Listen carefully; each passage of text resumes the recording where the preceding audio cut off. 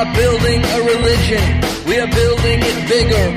We are widening the corridors and adding more lanes. We are building a religion, a limited edition. We are now accepting callers for these pendant keychains. To resist it is useless. It is useless to resist it. His cigarette is burning. Welcome to the second episode of the Ruby on Rails podcast. I'm your host, Scott Barron, and we've got a great show for you today. Along with our regular news and banter, we've got an interview with Dave Thomas, author of the brand new Agile Web Development with Rails, so stay tuned for that. I wanted to talk a little about the podcast itself. I'm quite surprised and very happy at the response we got to the first episode.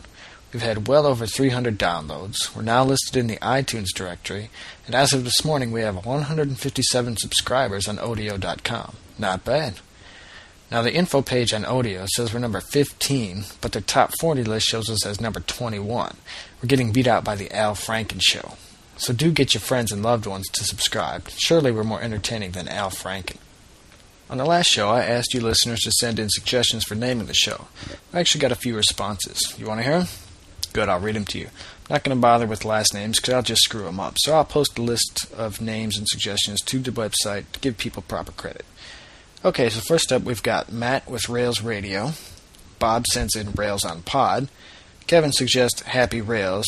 And the very creative Chris sends in a whole list of names. We've got Radio on Rails, Rails on Waves, Rails on Air, the acronym RAVE, which stands for Rails Audio Vessel Expulsion, and a few train-related names like All Aboard, Railfan, Golden Spike, Riding the Rails, and Wrapped a Stack.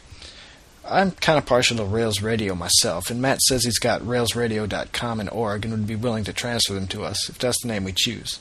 What do you guys think? It sounds good to me. We'll see where it goes.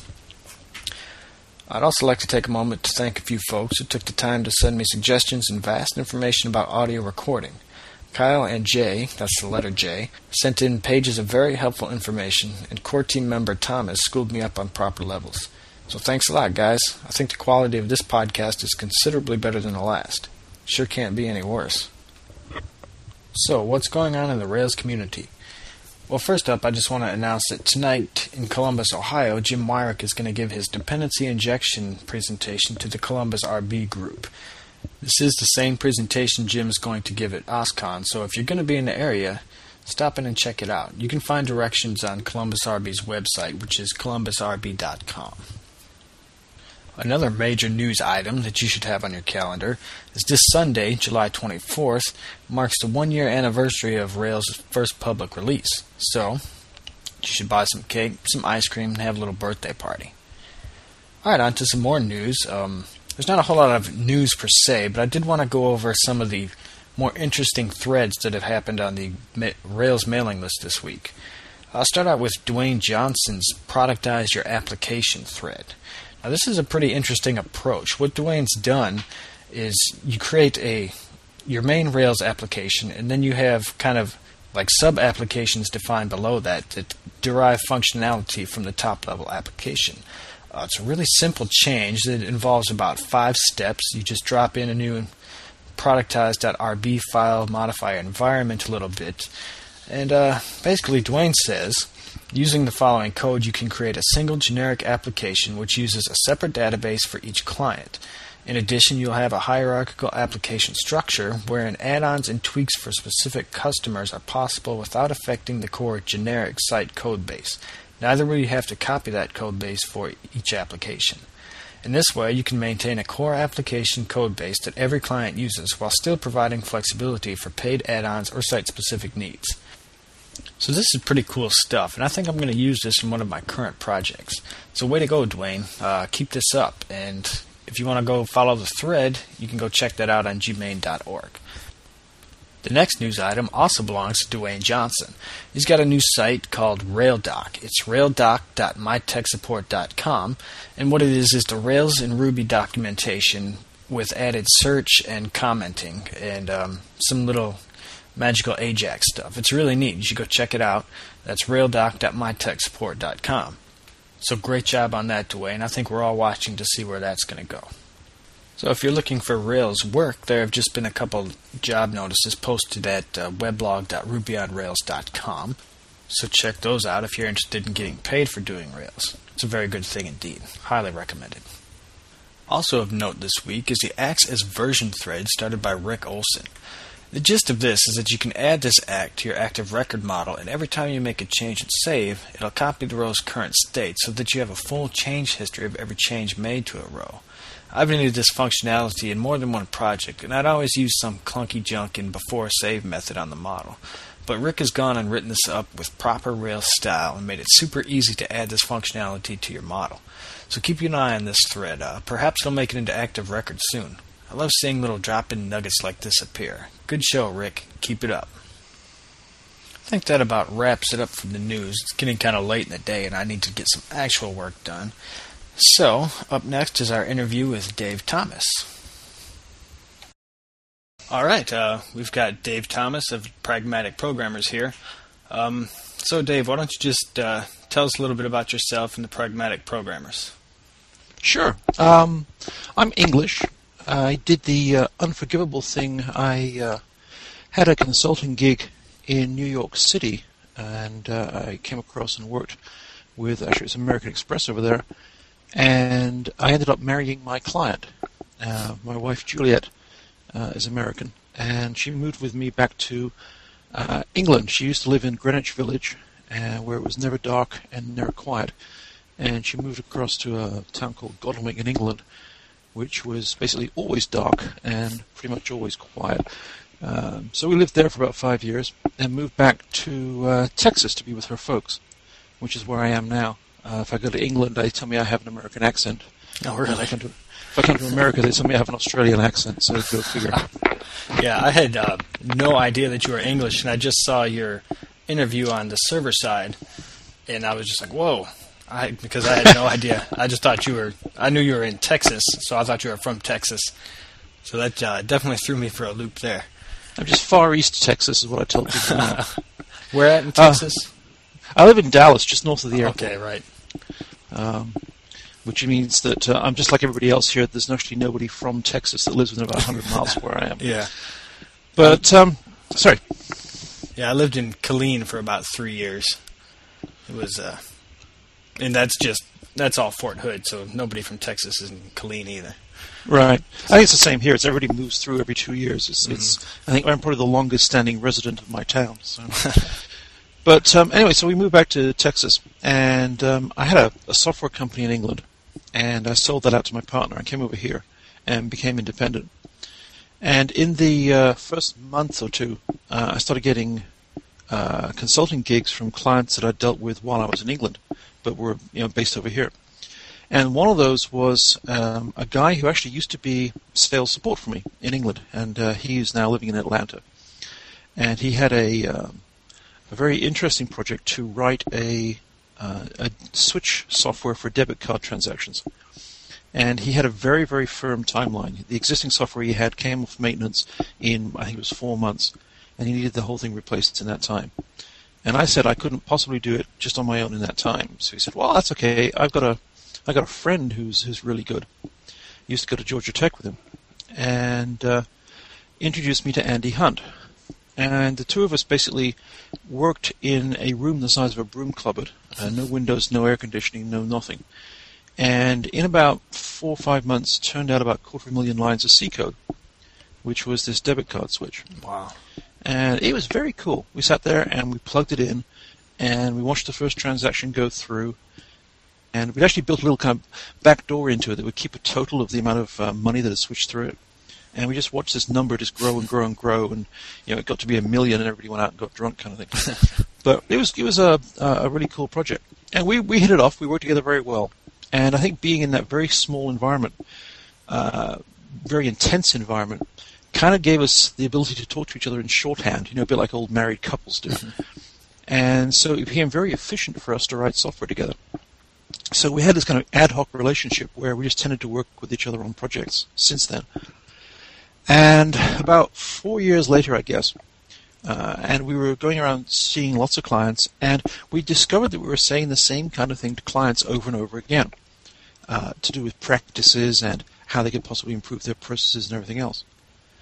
So we decided to try jotting some notes down so that we could just hand this to a client and say, this is the way we think about software development.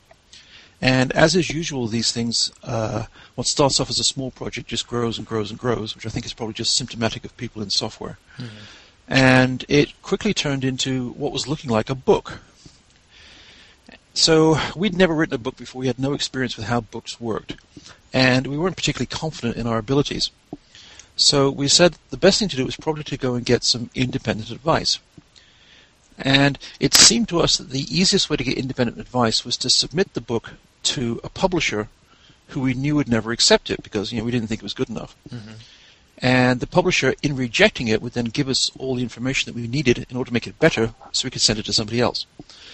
So we submitted to Addison Wesley, and to our shock, they said, yeah, we'll take this.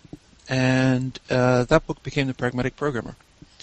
So that went out in 1999. And at that point, we basically decided to call our consultancy Pragmatic Programmers. And we moved on from there. So basically, we've been working together now for almost 10 years, doing a mixture of consultancy, training, speaking, and writing a boatload of books. Great. Yeah, you read some great books, like Pickaxe book, pretty famous with the Ruby community, and your free version of the first edition was How I Learned Ruby. So how did you get started with Ruby? That's actually kind of interesting. I have this habit of downloading languages. I love languages. And so I'm constantly downloading languages and trying them and then throwing them away. Most last about 3 minutes. Mm-hmm. You download them and you say, this is either very derivative or very boring. Ruby got me going. I really enjoyed it. I was sitting there and I was hacking around with it for maybe an hour or two. I phoned up Andy and said, hey, go download this. This is pretty cool. And the both of us thought it was a very nice little language. At the time, we just published Pragmatic Programmer. I think it was actually probably in the press stage at that point. We hadn't actually got it out in the streets. And we'd already started thinking about the next book. And the book we wanted to publish was something about capturing requirements in code. The idea being that if you could capture requirements at a high enough level, then you'd basically write the program by capturing the requirements. And we were looking around for a language in which to do that. And Ruby became the language we wanted to use. So we started fleshing out this book, and we realized that we were constantly explaining Ruby. We'd have to say, well, this is what a block is, etc., etc., etc. Mm-hmm. And that got a bit tedious, and it also took away from the point of the book. So we decided that before we wrote the book we wanted to write, we'd probably have to write a book explaining Ruby.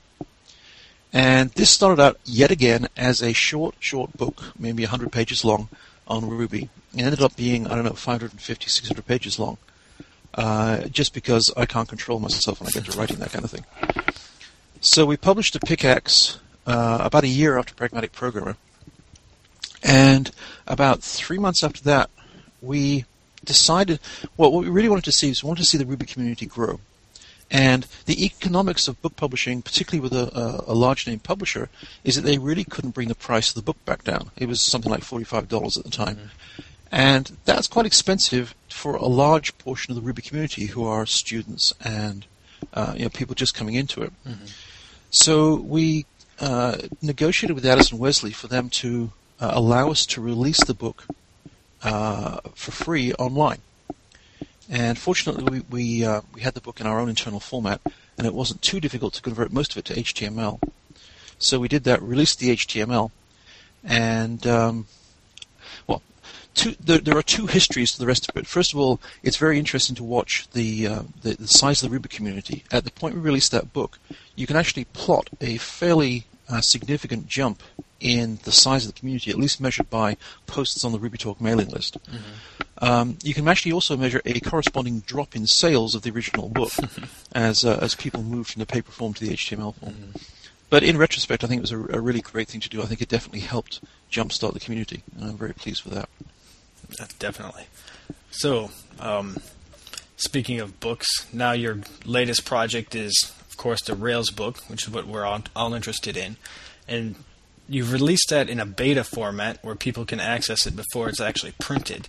So why don't you tell us how that's been turning out? It has been phenomenal. And I have to give credit to David for this because I was very nervous about putting it out. I mean, we've been talking about doing this for a while, and my concern is that people would see something in its unfinished state and judge it as, oh, this is really ugly, or the typesetting sucks, or whatever it may be. And, the word would get out that it wasn't a very good book. So I was very nervous about this, and he kept saying, no, just do it. So in the end, he persuaded me. It turned out that it was fairly straightforward to do, given the infrastructure that we have in place already. So we released it about 8 weeks before it was ready to go to press. And the response has been absolutely phenomenal. It's been a success for us both commercially, in that we've sold quite a few of the copies of the book in beta form, and people who got the PDFs have already got the up-to-date final PDF. People who have the book on order, we'll be shipping the books August 9th now will be the date they actually go out. It's also been a tremendous success, at least from my point of view, in terms of the book writing process. I put forward a first beta, and since that time we've had probably about 800 suggestions, errata, typos, hey, I didn't understand this, whatever it may be, put through our errata system. The vast majority of those made it into the final printed book. And as a result, the book is a lot better than it would have been without that whole process. So I think this process has basically shown that for a certain category of book, this idea of going out to beta is a win-win for both the publisher and also the people that use it. I've read most of it. It is a great book, and I can't wait for the printed copy to come out. So why don't you tell us about the process of writing a book about Rails while Rails has been changing so much because it's so new? I know that's got to be quite a struggle. It was fun. I started writing the book in, I guess, October last year. And I made maybe 50, 60 pages worth of progress. And at that point, things were just too volatile. And so I hung back a bit and then started it up again maybe January time, at which time things had settled down at least a little bit. The mistake I made is I wanted to do the tutorial section first, the idea of writing the shopping cart and leading people through the process of creating a Rails application. The reason for that is that that's really what excited me about the whole framework, the idea of having a different way of working with clients when you're producing a web application.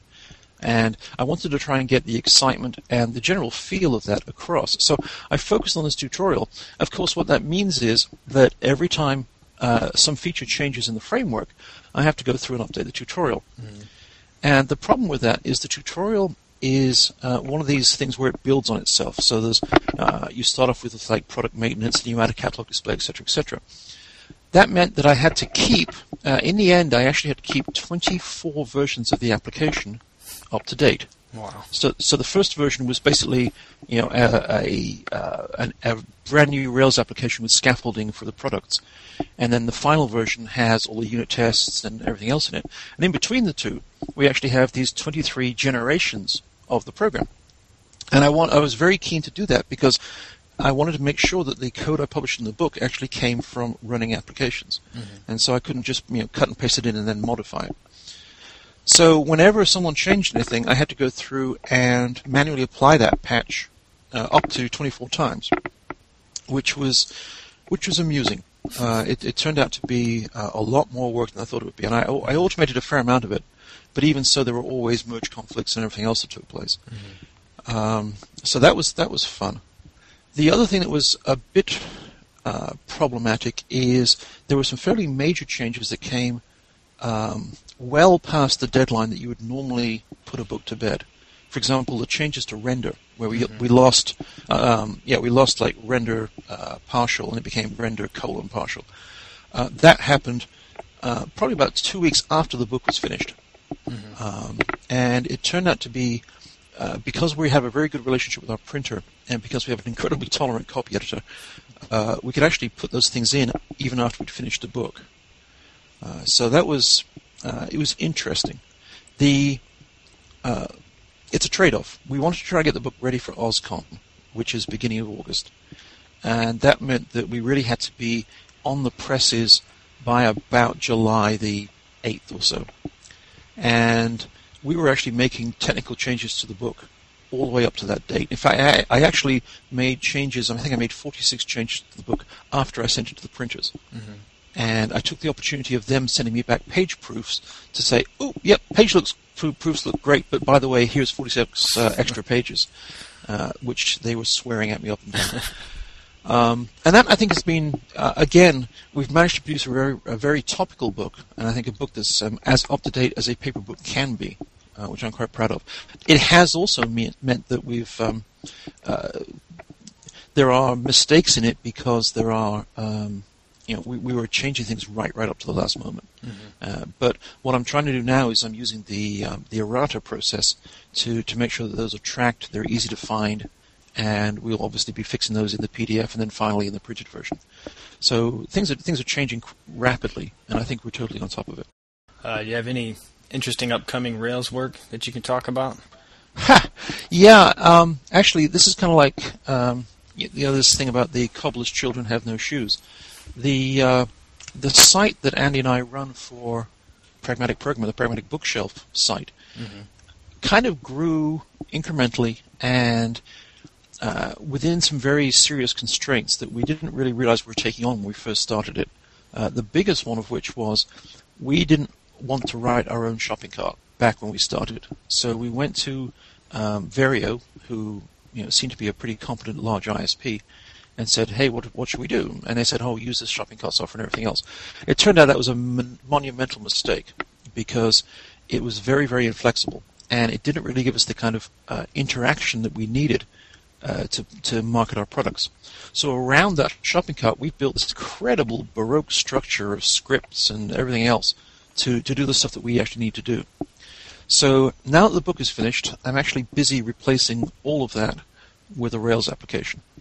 And so, for example, if you go to the Rails page, that's pragprog.com/titles/rails/something, you're actually talking to a Ruby application. Mm-hmm. And you will be entering errata or viewing errata on that. You'll be reordering your PDF using a Rails application.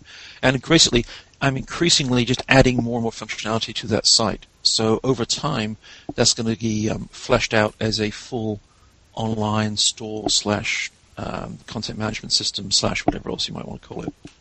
And that's pretty fun. The reason we're doing that is that we're looking at introducing a whole lot of new products over the next year or two. Products which are related to publishing, which aren't necessarily related to paper books. Mm-hmm. I think the next one that we're going to see is we're very much hoping to start a line of microbooks, maybe 50 to 100 page, PDF only, highly focused books. A good example might be how to internationalize a Rails application, or how to deploy a Rails application in a lot more detail than you can go into in just a general book. And so that line will need to be supporting using our online store and all the other infrastructure there. Mm-hmm. Right, that sounds like a great project. About last month, you posted on your blog that you're going to team up with Mike Clark and possibly do some Rails training sessions. How's that shaping up? That's shaping up wonderfully. Mike has a venture going, the Pragmatic Studio. He came to us about maybe 6 months ago and said, basically, could he team up with us to offer training using our name and our philosophy and us? And we said, of course, that'd be great. We love Mike. He's a really great writer and he's a really great trainer. So one of the ones he wants to offer is Rails-based training. So I blogged that. I put up a wiki site to let people let us know, whether there was any interest, and if so, where that interest would be. And it's been phenomenal. We've had hundreds of people, saying yes, they'd be interested. We've had a list of, maybe 50 cities that people have nominated. Mm-hmm. Some of the obvious big ones, places like London and Washington, Chicago, Boston, Minneapolis, all these cities have 10s, 20 people interested in a training course right now. So I think that's something we will definitely see happening over the next 6 months. We're also, David Heinemeier Hansson is interested in coming across and participating in those in some way. Obviously it's going to be tricky just given the geographic distance, but if we can find a way of doing that, then that would be absolutely wonderful. That would be great. if you come to Ohio, definitely let me know. And that actually may well be a possibility, because there's an awful lot of interest coming out of areas like Columbus. And, that may well happen. Yeah, I know they've got a Ruby users group up there. Actually, I think Jim Wyrick is giving a talk there tonight. He's doing his dependency injection presentation for them. Right. And we've got Jim's a great guy. And we've got Jim here in Cincinnati and some other Rails people. So, yeah, I think Ohio would be great. That could be your first stop. There you go. There you go. Well, if you organize 50 people in a room, then we'll be there. Okay. But, in all seriousness, if that's something that people want to see, I'd love to hear about it. And similarly, if people have ideas or suggestions or even volunteer to do one of these microbooks, I'd love to hear about that too, because this is something that we would very much like to get going, get rolling.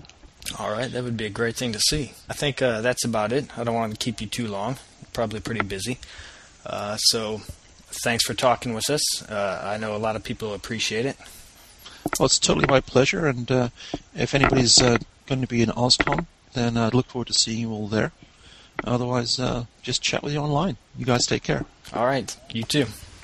Well, I hope you've enjoyed the second episode of the Ruby on Rails podcast.